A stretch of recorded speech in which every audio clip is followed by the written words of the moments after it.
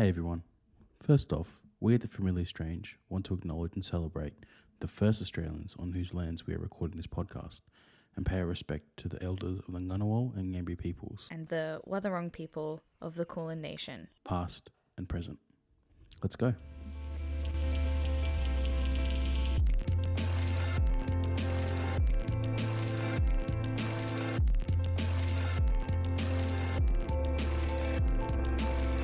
Hello and welcome to the Familiar Strange, brought to you with support from the Australian Anthropological Society, the Australian National University's College of Asia and the Pacific, and the College of Arts and Social Sciences, produced in collaboration with the American Anthropological Association, and coming to you still from our bedrooms. I'm your Familiar Stranger today, Matt, together with my Familiar Strangers Alex Deloyer. Hello.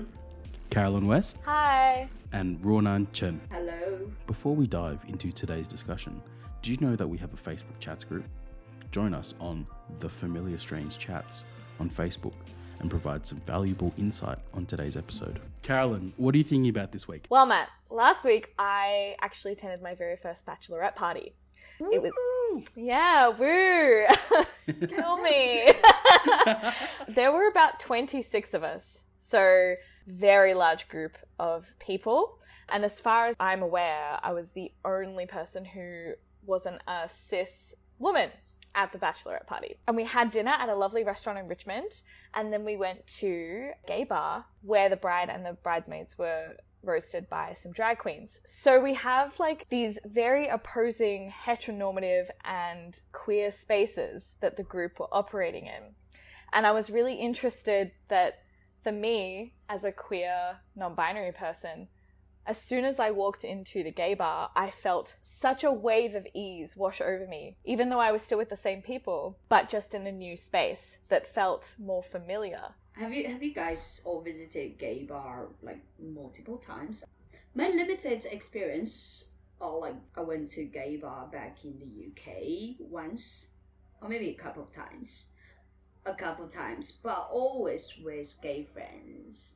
Yeah, I don't know, so when I used to work at a pub back in Manchester, back in the day, the glorious days of 2008, I worked at a pub, not in the gay village, but we as a group tended to go out in the gay village.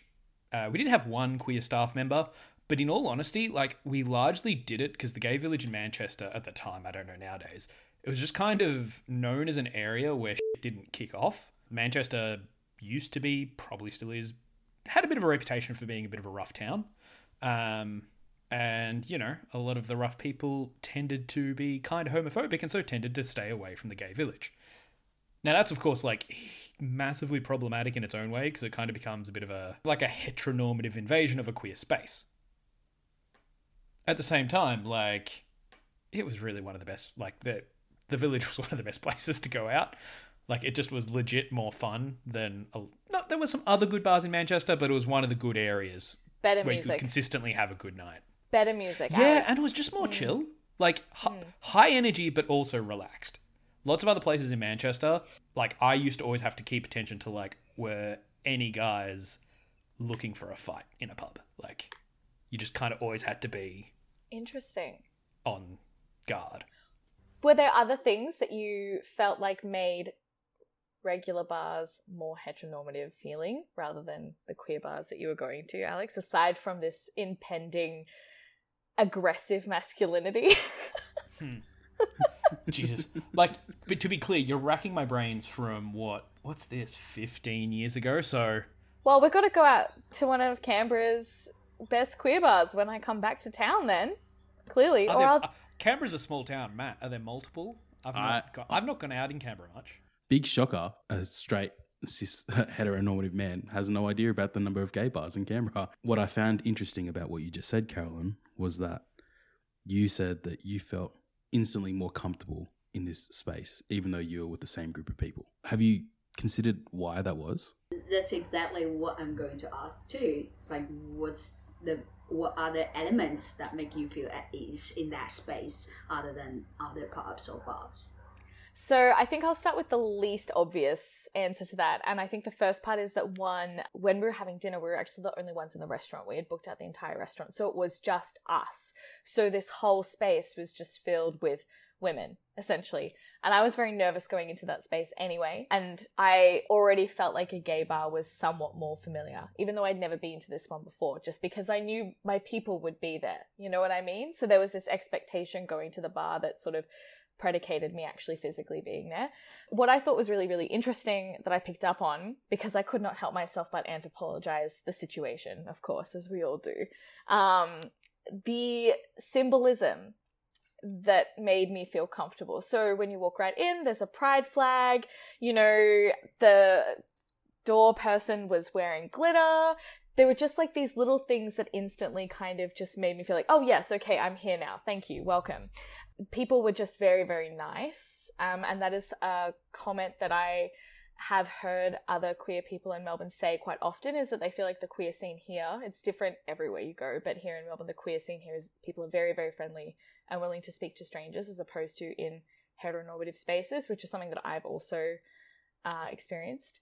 There was an ad for Kylie Minogue wines on the TVs, which is... That sounds like a terrible wine. Which is, No yeah, way. How dare you, Alex? I did not know she had How like dare a you. wine, like a wine label at all. But I was very much like, tell me you're in a gay bar without telling me you're in a gay bar kind of vibes. And I should say though that this gay bar that we went to particularly, it was much more for older gay men than the places that I normally frequent. It's kind of that sort of like older generation of queers that go there, whereas the newer spaces that I go into now are completely different and would probably feel very foreign to the people who would frequent that bar. But it's also the music that was being played as well. Just, I don't know what it is. Like, it's just, you know, the Pride lists on Spotify. It's just these anthems that have just come into being and people play it and you're like, yeah, that's a bit camp. Like, and it just makes you feel comfortable for some reason.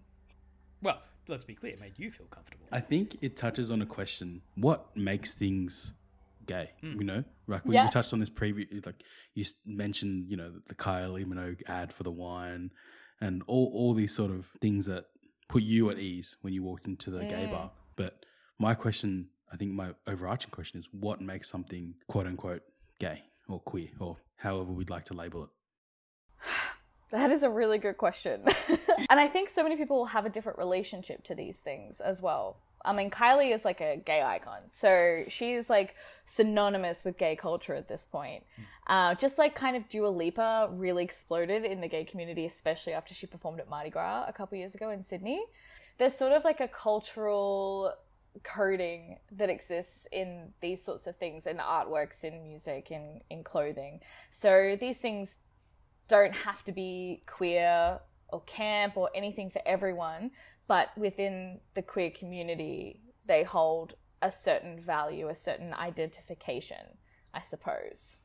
Yeah, but I mean, that's the thing, right? Like, it's not like these objects or people are somehow inherently queer, straight, whatever. No. It's that question of how they're inscribed and how they can be multiply inscribed. And the reason I say this is ages ago, Ricky Martin came out as gay, right? Super famous. But I happened to be in Bolivia, which I think legitimately was the last country in the world that realized this. I mean, I remember catching it on the Bolivian news and a whole lot of Bolivians being like, oh my God. And I was like, I thought this was just like public knowledge. I didn't even know he had to come out.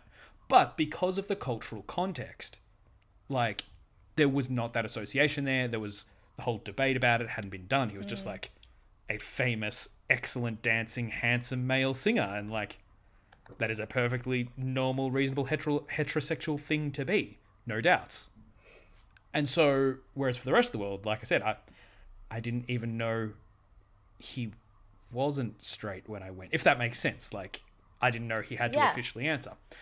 Because due to these relative contexts, like what Ricky Martin had been inscribed with, that's a weird way of putting it, he was quite adopted different by the gay community before he came out. I mean, this is not like an uncommon thing. Before I sort of realized that I was queer, a lot of my friends were also queer.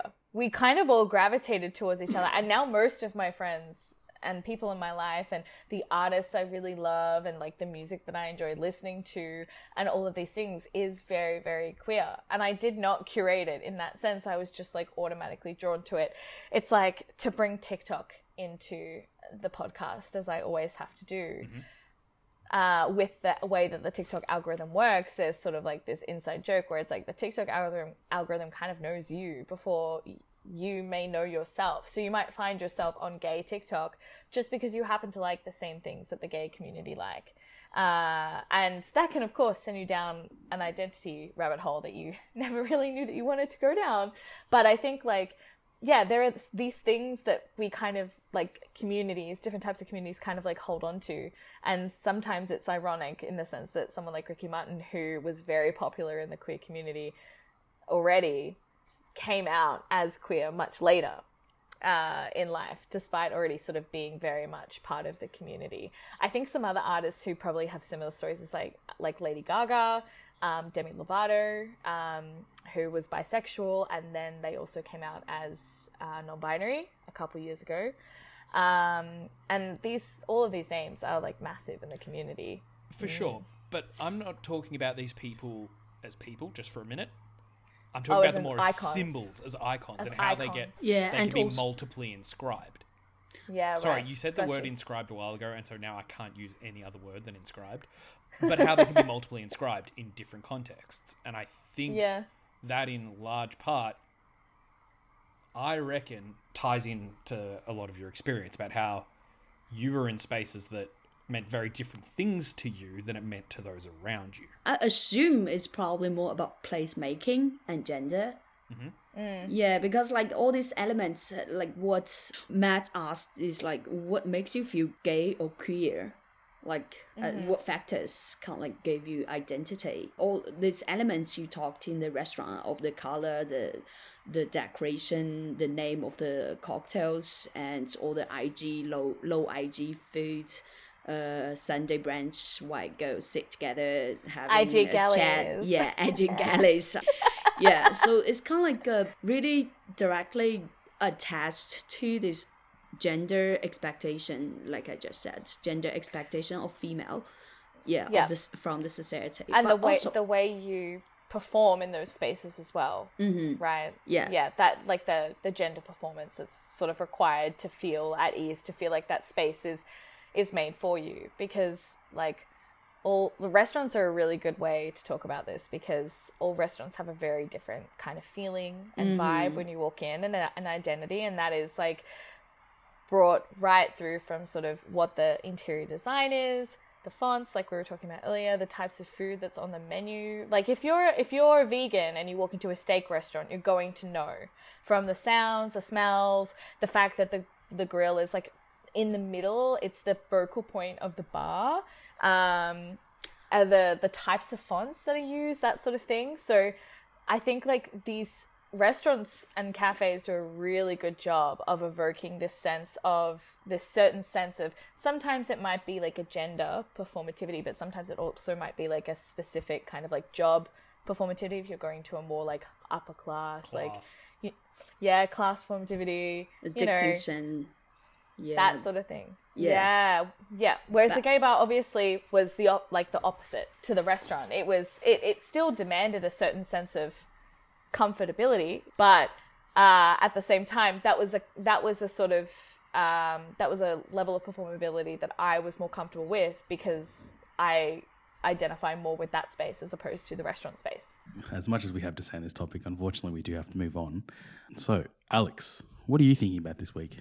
Look, I'm thinking about what I think a lot of the world is thinking about at the moment. I've been obsessively refreshing the ABC Live blog on the Russian invasion of the Ukraine, and it's kind of wild for more reasons than we can get into in a single podcast. Thinking about that kind of obsessive refreshing, catching all sorts of analyses and things, it got me kind of thinking about the quote-unquote truth.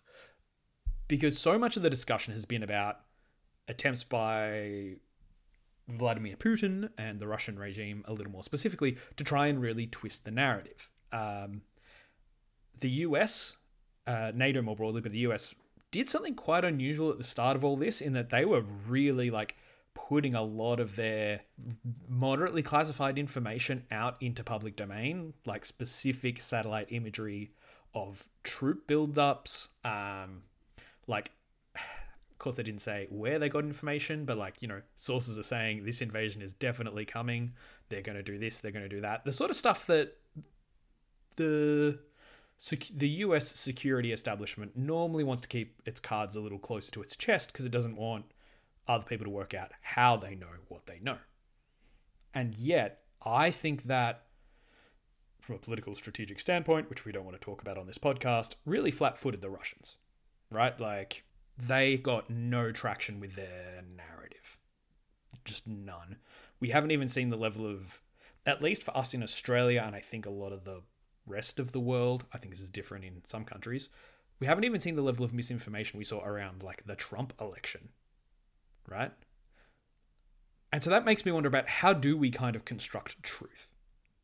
Truth in the sense of everyone knowing and kind of agreeing this thing is true.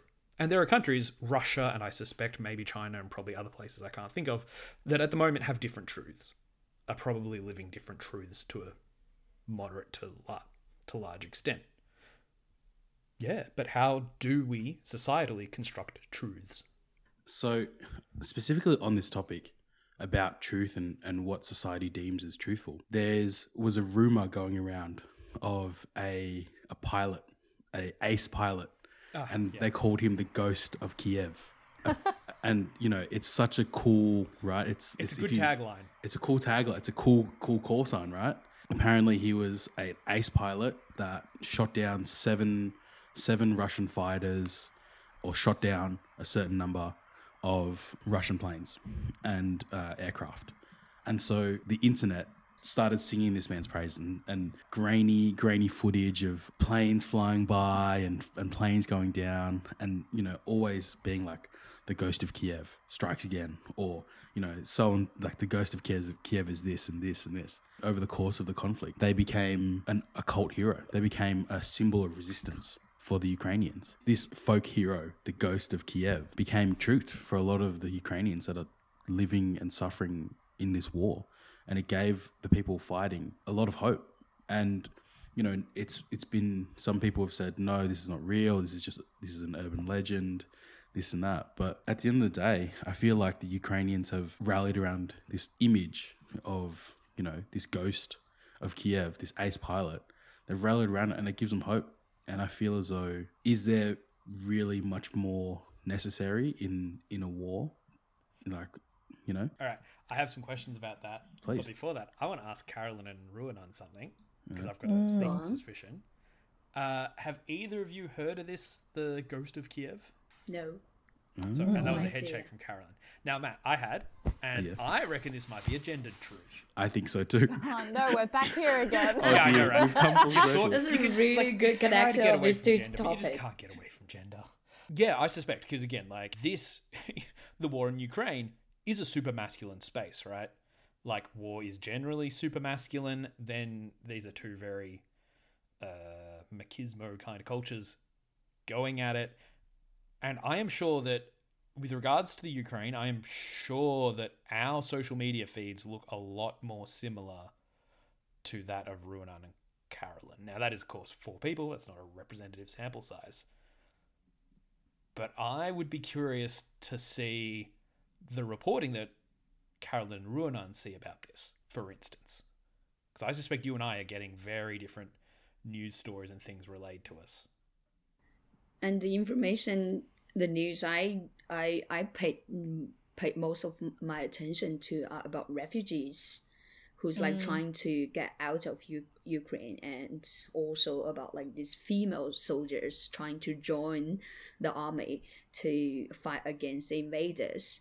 So like in the refugee scene, it's like there's racist behaviors in during like the refugee running away from Ukraine, like people of color, like international students who study or work, or people who work in Ukraine, they try to run away at the same time as the Ukrainians to cross the border to Poland or wherever the next country is, and then they got refused by the border police or border guards, saying that's okay, you need to wait, as you need to walk rather than drive through the border.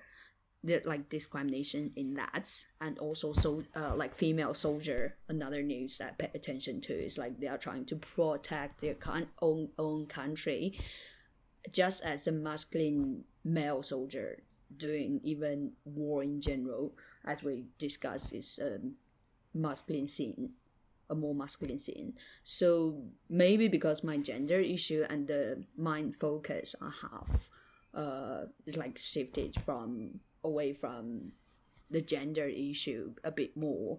So that's the main focus I had when discussing about this Ukraine issue. Carolyn? Yeah, what's your newsfeed look like? Well, yeah, what in relation to Ukraine? What does your newsfeed look like? I'm getting very similar things to Runan. I'm also getting some transgender stories as well. That's interesting. I've not seen any. I've heard of a couple of things Runan's mentioned. Not seen it caught anything transgender out of Ukraine. So similar issues. Transgender people not having the gender that they identify as on their official documents, making it very difficult for them to go over borders, especially because of the way that they are presenting themselves. That's a very Vice thing that's been all over the Vice news feeds this week. But also I actually have some friends in both Russia and Ukraine that I've traveled with.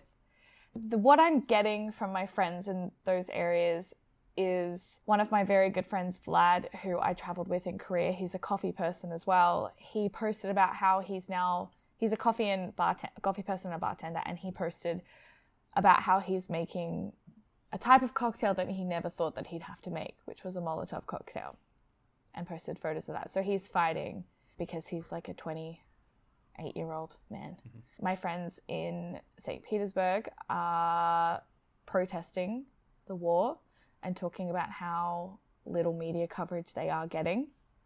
There's a lot of it that is in Russian, so I can't understand it. So that's a different thing. But yeah, I would say overall my news feed is less about the violence, except for the photojournalists that I follow, and more about the stories of refugees.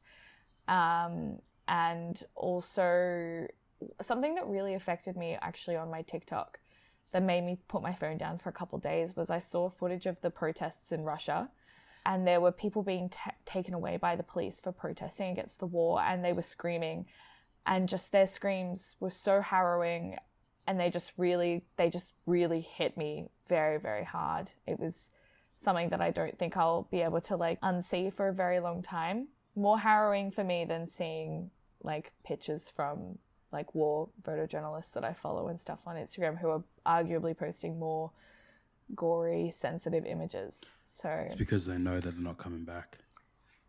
Yeah, that was essentially the subtext of it. They didn't know what was going to happen to them, which is very Stasi Germany. Yeah, so it's truth. There's personally for me, I don't feel like there's a truth. Truth is something that we could always approach to, but never really touch it. So what is commonly recognized by a group of people is the common sense of this group of people rather than truth. Yeah, so like the Australian government truth. It's different from China's government's truth, or from the Russia's or Ukraine's or whoever's. Mm-hmm. So, but you can break that down even further. I mean, I suspect I was going to say something before, but I suspect there are two different truths battling it out in Russia at the moment. At least there seem to be. I mean, which incidentally is fed back to us differently. I know as a good lefty Guardian reader, it sounds like all of Russia is up in arms about this Ukrainian thing, and all of Russia knows what's going on. And yet I've seen at least a few people supposedly in Russia tweeting some Russians are pretty upset about the Ukraine thing, but honestly, a lot of Russians support Vladimir Putin and not that often. Which is not only in Russia, I guess. It's it's some other corner, in some other parts of the world, people probably are still also celebrating. Not really celebrating, but don't think that Russia did something wrong, or they don't really care much whether it's right or wrong. But we've seen this before. That's what you just described, Alex, is the exact same narrative of the 2020 election. People were like, oh, Trump is going to lose by a landslide. Yet a large majority that was slightly more of a minority than those who voted for Biden. That group of people that voted for Trump were much bigger than people anticipated because the coverage was mostly this one specific truth. But still a large group of people still supported Trump, as I'm sure is the situation in Russia.